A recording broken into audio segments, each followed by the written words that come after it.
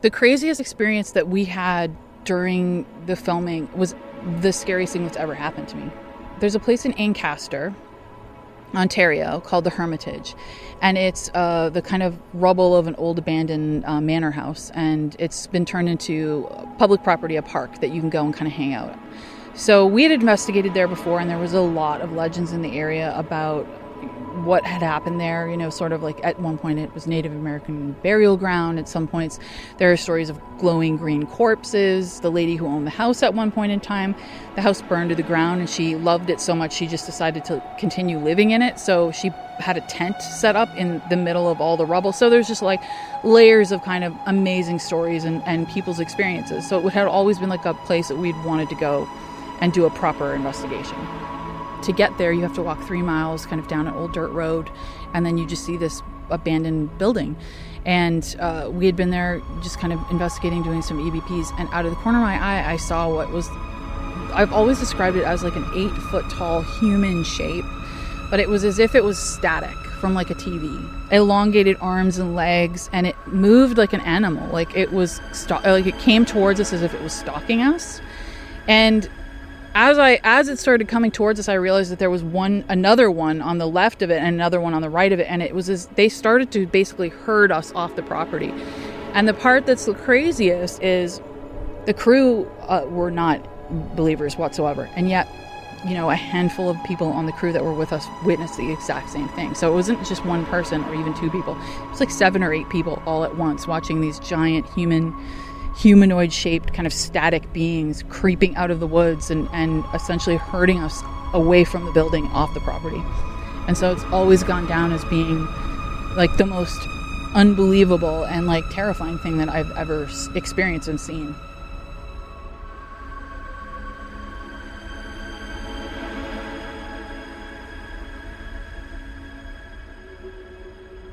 I'm Jim Perry, and you are listening to Euphomet, a show about the unknown and our relationship to it.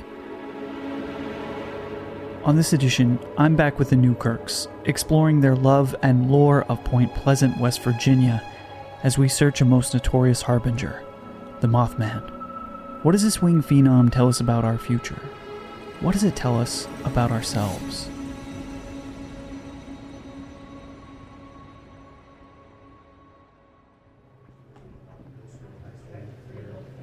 I'm back with Greg and Dana Newkirk. Greg, an ordained minister, chief curator of the Traveling Museum of the Paranormal and Occult, and Dana, a witch and seasoned para-investigator.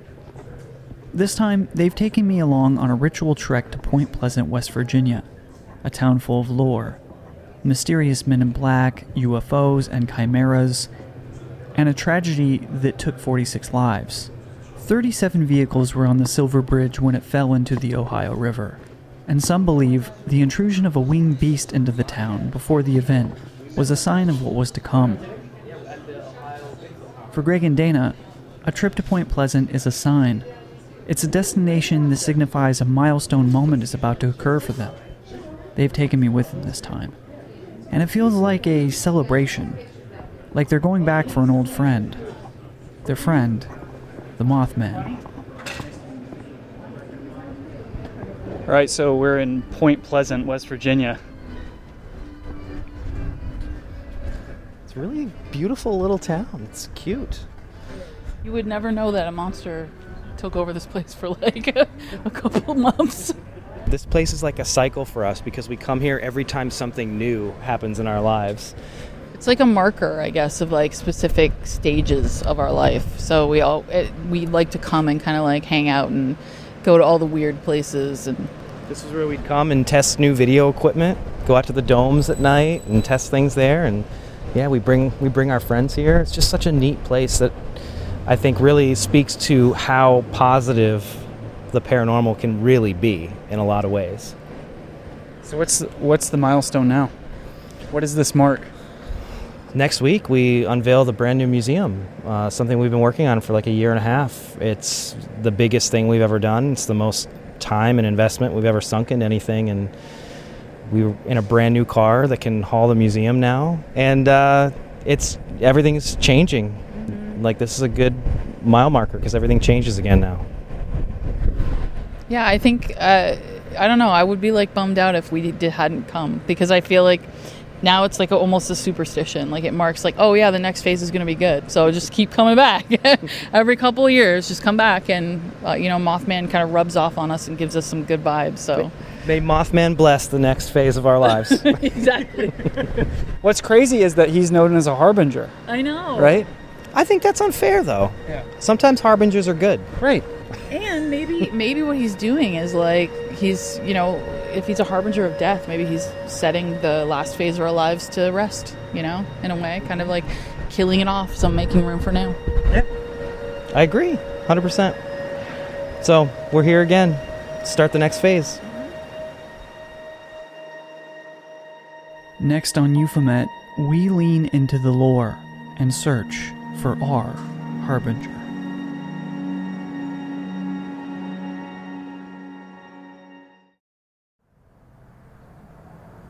December 15th, 1967. It's after 5 p.m. and the Silver Bridge has turned on its side. Cars full of Christmas shoppers have plunged into the ice-cold Ohio River. Chunks of steel scream and snap as large sections of the bridge have fallen, following the caravan of commuters, sealing the fate of those sinking souls. Right now we're standing at the banks of the river, the exact site of this event. It's peaceful out here, and far from the thunderous Cincinnati shore we left this morning. It's easy to see why Greg and Dana like coming out here, for its rural beauty alone, but being a place marked by tragedy and high strangeness makes this quite a unique spot to celebrate a life change. Then again, everything about Greg and Dana is unique, including how this partnership all started on the periphery of the paranormal. We're looking at where the Silver Bridge used to be. Now it's gone. The Mothman started showing up in the late 60s here in Point Pleasant, but he was this winged creature that people started to see. People digging graves would see him. Then people parked at the TNT area, just kids like parking, necking, would see him, and they were chased all the way back to Point Pleasant. These sightings continued for a year and really frightened the entire town, sent the town into a panic. And shortly after, the Silver Bridge collapsed. So a lot of people believe that the Silver Bridge collapse was, being foretold by the Mothman showing up. Like he was a harbinger of doom. And a lot of people died in the accident. Like it was a big tragedy. I mean, that's the type of thing that the town never forgets. It left a huge impact on the area. And so I think consequently, Mothman also made a huge impact on the area because all of that stuff was happening around the same time. So it's just like interconnected, regardless of whether he really was a harbinger of doom or not. Those stories are stuck together. So it's never going to leave. He was described as being a giant winged creature with glowing red eyes. When you see some of the depictions of him, the idea of seeing something like that, first of all, would be absolutely terrifying. And at the time, and even now, there are a lot of people who try to say that, they saw giant winged birds or there was some kind of an animal there. But really, when you look at the descriptions and when you read some of the descriptions, it doesn't really look like anything that you could possibly, attribute to an animal. It literally was, it sounds terrifying, and visually it's really scary looking. I think what interests me the most is the timeline. It's the idea that this town experienced this really bizarre phenomena for an entire year, and that in a lot of ways some of the people who lived here felt like they were being stalked and watched and harassed by this thing, and they didn't understand why it was happening. That many people dying in such a small place, it's affecting every single person who lives here. So I think for me the timeline is the creepiest. It's just this slow burn where he was here kind of stalking and preparing people for what was inevitably going to happen, but they didn't know what was going to happen.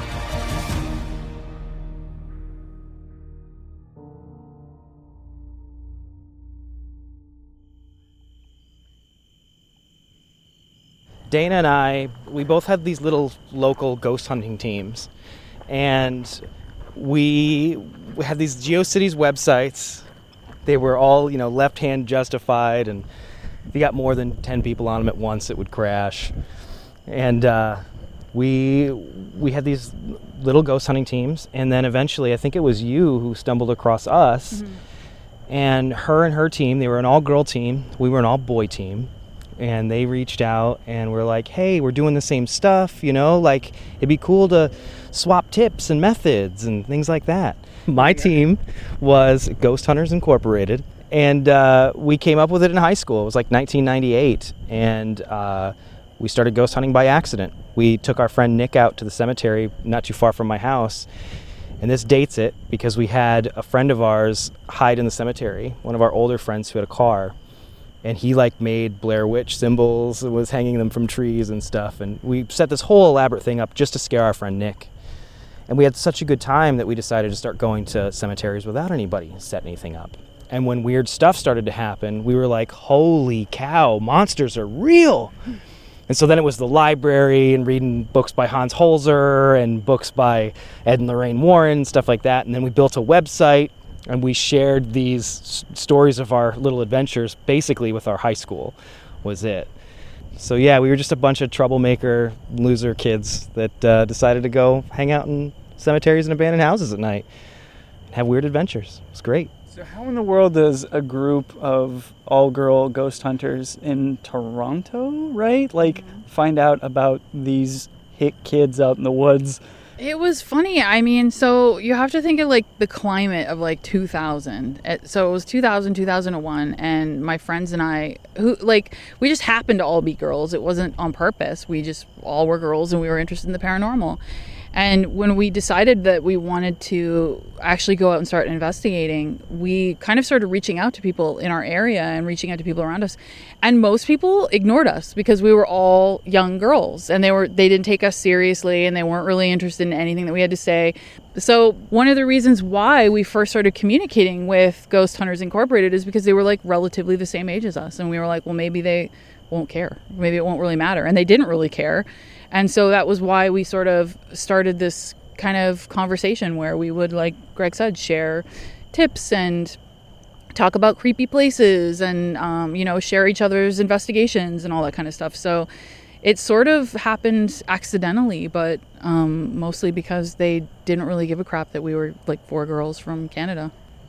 If you want to know how big of a bunch of losers me and my friends were, so she says we didn't care that they were a bunch of girls. This is how much we didn't care. When we really hit it off, we considered each other like a brother-sister team at one point. They made a plan to come to the States and spend a weekend in our town, and we were going to take them to all of our places. Hilariously enough, we really just wanted to investigate in all their good spots because, I'm from the city, so for us to, actually investigate buildings, a lot of the time, there was a lot of effort to get to that point. And for Greg, he grew up in rural Pennsylvania, so all of his locations are amazing and abandoned, and you can just spend all night in there. But we all got so nervous about hanging out with girls that we made up stories about how for some reason 4 of our grandparents died at once.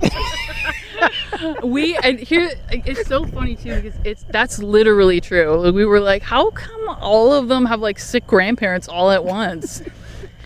We were just nervous about hanging out with girls for days at a time, and so we bailed on them, and that's when the feud started, really. Yeah. And then they got a TV show, and that was over. We were so upset because we were brother-sister team, and we were so mad. Why did they get a TV show? Just a bunch of jealous kids.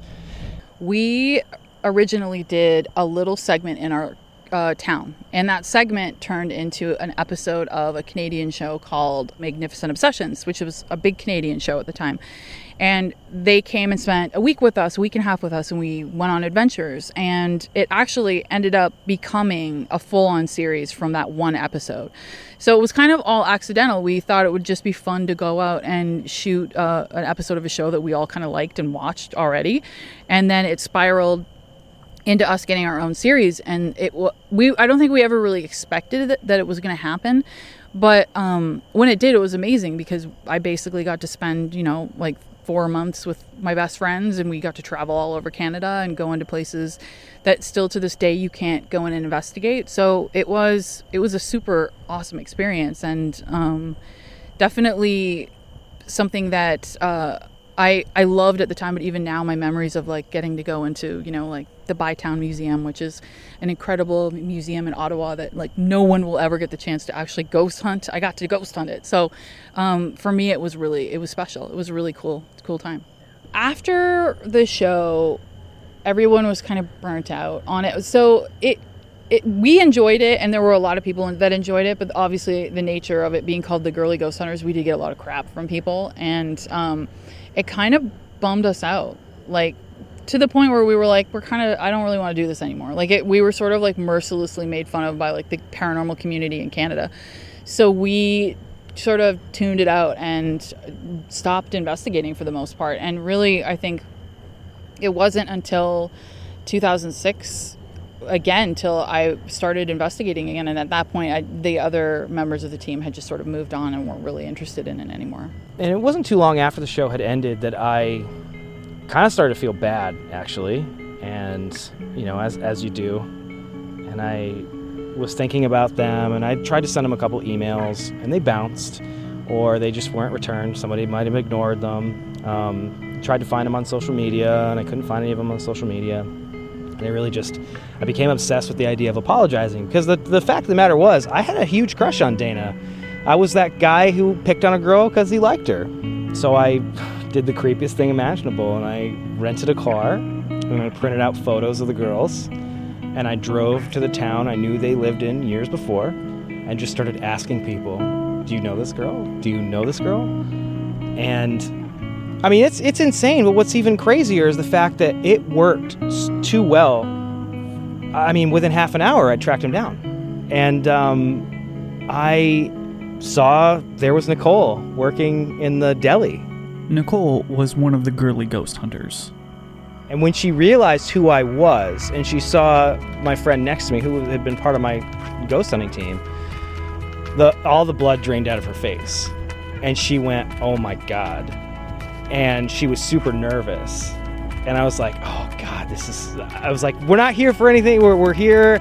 We're on a peace mission. We're just here to say hi and apologize. And she's like, let me call Dana. I remember it clear as bell, because you have to imagine that this experience is coming off of like 6 months to a year's worth of like people making fun of us on the internet. So I was like, oh, they're here to like make fun of us. Well, then Nicole gave me the phone. She's like, here, just talk to Dana. And that was the first time we ever talked, because we'd only ever talked online before that point. So that was the first time we'd ever spoken. And I just said, hey, you want to go ghost hunting? And she was like, yeah, all right, I guess. So we met them somewhere later that night, and we went on a ghost hunt.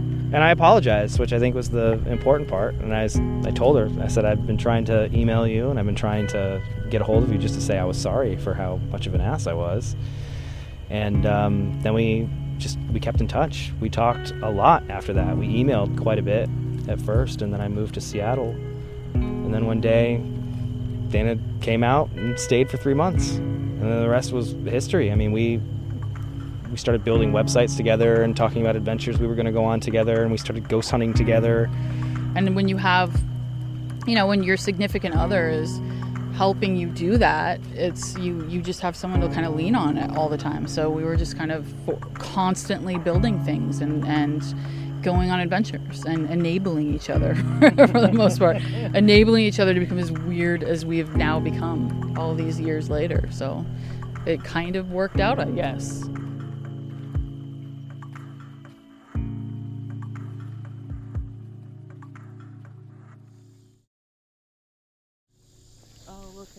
We're 7 miles outside of Point Pleasant. A short drive on a rural West Virginia dirt road has taken us to a former home of high explosives. During World War II, the concrete igloo I'm currently standing next to was intentionally covered by foliage. It's referred to as the TNT area. 2,500 acres hosting 100 of these stark domes, camouflaged to protect munitions from any leering eyes from above, guarding the preciousness from the danger that could reveal itself from the sky. Some 20-odd years later, people near these domes were looking up in fear once again. This time, an even more mysterious presence than that of enemy wing combatants. This time, perhaps much less human. More on that later. For now, the sun is setting on us, and it's getting dark out here very quick. That's gunfire from across the swamp. Trigger-happy heroes, as John Keel would call them. We retreat into one of the dark bunkers, fearing a stray bullet, more than a Mothman. That's scary.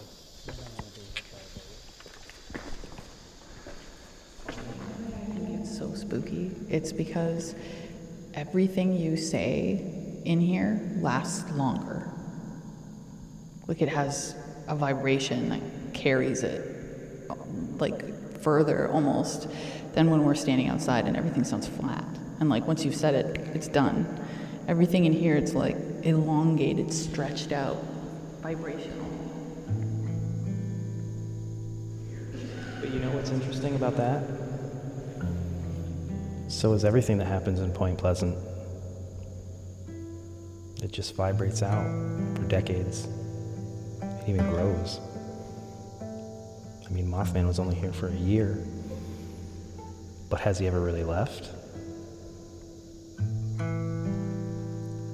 I think he's like an imprint on a place. Like, he's imprinted into this place back then and now and always. And I think he will continue being here, whether people remember him or not. He's part of this place now.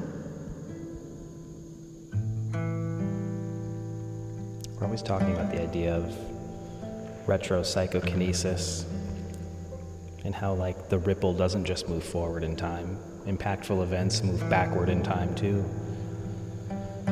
So all anybody's doing with the Mothman Museum and the statue and all the people who come to the domes and looking for Mothman, that's just rippling backwards too, making that moment even more impactful than it initially was. Isn't that what we do when we fall in love? Kind of, you know. It absolutely is. We've had people tell us, the psychics, that we've known each other before. And that we, you know, this might not be our first go-round. Maybe every other go-round we didn't meet, or maybe we met briefly, and that we've just kind of been in other lives, pushing us closer together. Maybe this is the one where we finally ended up together. Then we get to launch off this rocket, and we won't have to come back again because we've become one globulous human being.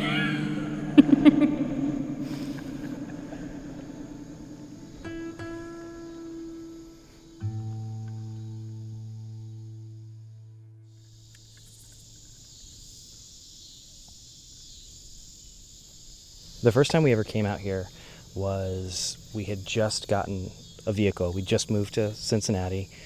It was a brand new phase of our lives, and we wanted to mark the occasion. So we got in the car and drove out here in the middle of the night and went on an adventure. And we came out, we went into the domes and experienced it all. Much more scared than we are now. You know, it's once you've seen it a few times, it's not quite as scary, but we were super wigged out and just kind of taking the vibe in. And it's strange, it's become a weird marker for big phases in our lives.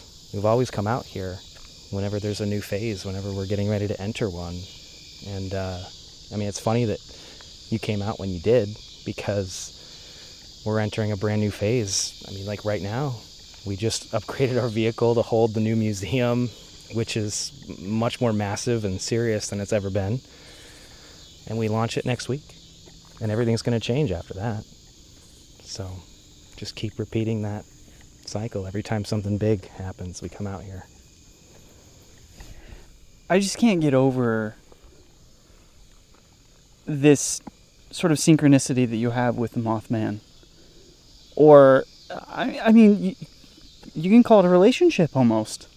Yeah. I mean, this is a creature or lore that is a signifier of something. Mm-hmm. Whether that's a harbinger or whether that's just a friendly reminder that something is about to change. Mm-hmm. that's what it's become to you, but in a much different way. I mean, people always say that harbingers are evil, the harbingers are bad, but they're really not. They're just a warning. The harbinger itself isn't particularly bad. I mean, sometimes the changes are, but everything changes. Everything's going to be different. At least a harbinger brings you a warning that it's time to change. And, you know, even with Mothman, I almost feel bad because people assume that he was evil. But I don't trying to help. I think he was trying to warn people. So, you know, change is good. Even if it comes out of something negative or something bad, change is good. It pushes you forward. So it seems fitting that we have this weird relationship with Mothman and we keep coming out to this place every time we're forced into a new place, every time something's going to change. You know, he's our personal harbinger. I always think about change in terms of the tarot, and I think about the Tower card, for instance. The Tower is this card that represents kind of chaos that happens when change is forced. Mothman kind of represents that to me. He represents just sort of bravely embracing it so things don't get stagnant, so that you're not forced to change. You kind of have a hand in it. And I think that he was here for so long trying to get that message across, and people were scared, or people didn't know what to make out of it. And in the end, what ended up happening was the Tower card of the tarot. It was sort of like a forced change. Things were forced to happen. So I like to kind of embrace that and not be afraid of it, so that we aren't sort of being forced to change. We're part of the change, as opposed to it just happening to us. It's happening with us. If Greg hadn't gotten into a car because he just kind of felt like this was something he was supposed to be doing, we all of us wouldn't even be standing here right now. So you got to trust your intuition and trust that it's leading you in the right directions, even if that's scary. If I hadn't felt that absolute need to come to Canada, I'd be miserable. I can't imagine what my life would be like right now. Completely different from the ones that they are right now, because we continue to enable each other, right, to be weird, and we create together. And I think the balance of what we create together is made because of you and I. And I think that's why it always it's always what we want it to be. It impacts, I think, probably because, you know, we're constantly working together to build those things. If we compare it to the path we were walking and how scary things are at the beginning of the path, you know, sometimes it's the scariest when you have to walk that alone, but eventually you meet people. It's a lot less scary walking that path when you have a friend, when you have somebody who's there to help you walk that path. And that's what we do, you know? Things get tough and scary sometimes, but we push each other further down that path, and things just get better and nicer the further we go, because we've got each other at least. And maybe that's it. Maybe sometimes you just need a partner on the scary walk. I try not to ever take it for granted, because I know that there's a lot of people that don't have that, and a lot of people might never find that, at least not in this life. You know, who knows how many lives it took for us to find it. Yeah, it's rare and really special, and, you know, I don't think we take each other for granted. Dana's my best friend. I love her. I love her more than anyone I've ever loved, ever. I think the reason I haven't said it is because I'll start crying if I do. I do. I've never loved anyone as much as... That'll be the name of my memoir, Crying in Mothman Territory. Oh, God. No, it's true, though. I've never felt this way about anyone before. And it's you know, and I think it's because I know how rare it is. I know how rare it is to find someone like Dana who, you know, pushes me when I'm scared, and who, you know, we're each the best parts of what we don't have. I mean, every day is better than the last. Everything we do.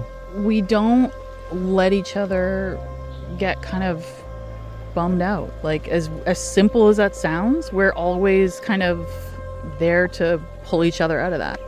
It makes me emotional. I love him more than anything. I mean, he's literally the most important person in the world. So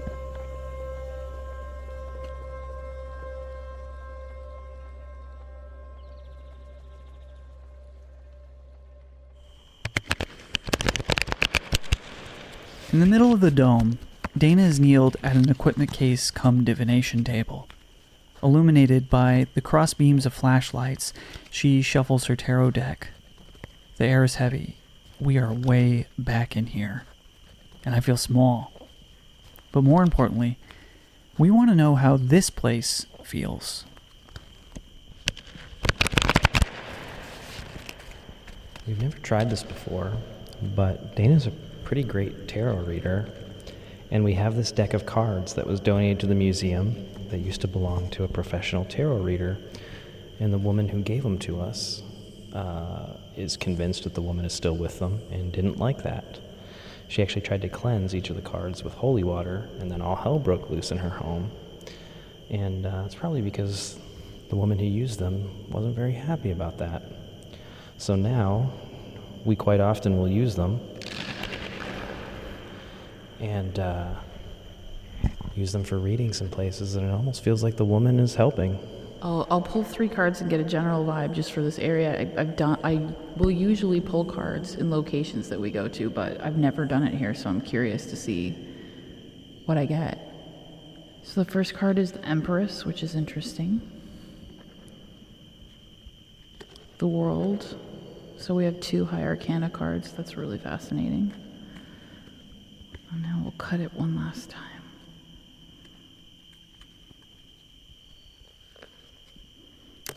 Wow, 3 High Arcana cards, 2 face forward, 1 reverse. So we have the Empress, the World, and the Star. What do you think it's saying? I think it's saying the phenomena is specific to the environment. I think that it's saying that it's not specific to this area, that it's happening all over the world, and that in order to properly investigate it, we have to remain grounded. Which makes a lot of sense. 1 foot in and 1 foot out.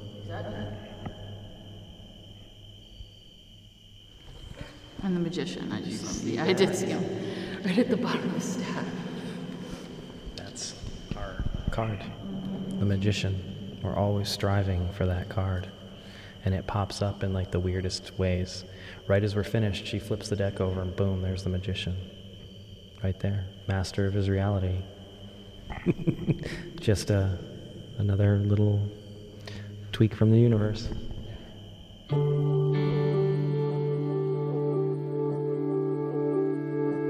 Thank you for listening to this edition of Euphomet. To learn more about Greg and Dana's work, visit paramuseum.com. Also, make sure to join our group, the Society of Euphomet, on Facebook. For more on the Mothman, I of course recommend the New York Times bestseller, The Mothman Prophecies by John Keel. This is one of those times where just watching the movie will not suffice. Also, to support the show, please remember to subscribe, rate, and review us on iTunes. You can follow us at Euphomet on all social media, and me at It's Jim Perry on Twitter. This has been Euphomet. I'm Jim Perry, and until next time, keep looking up.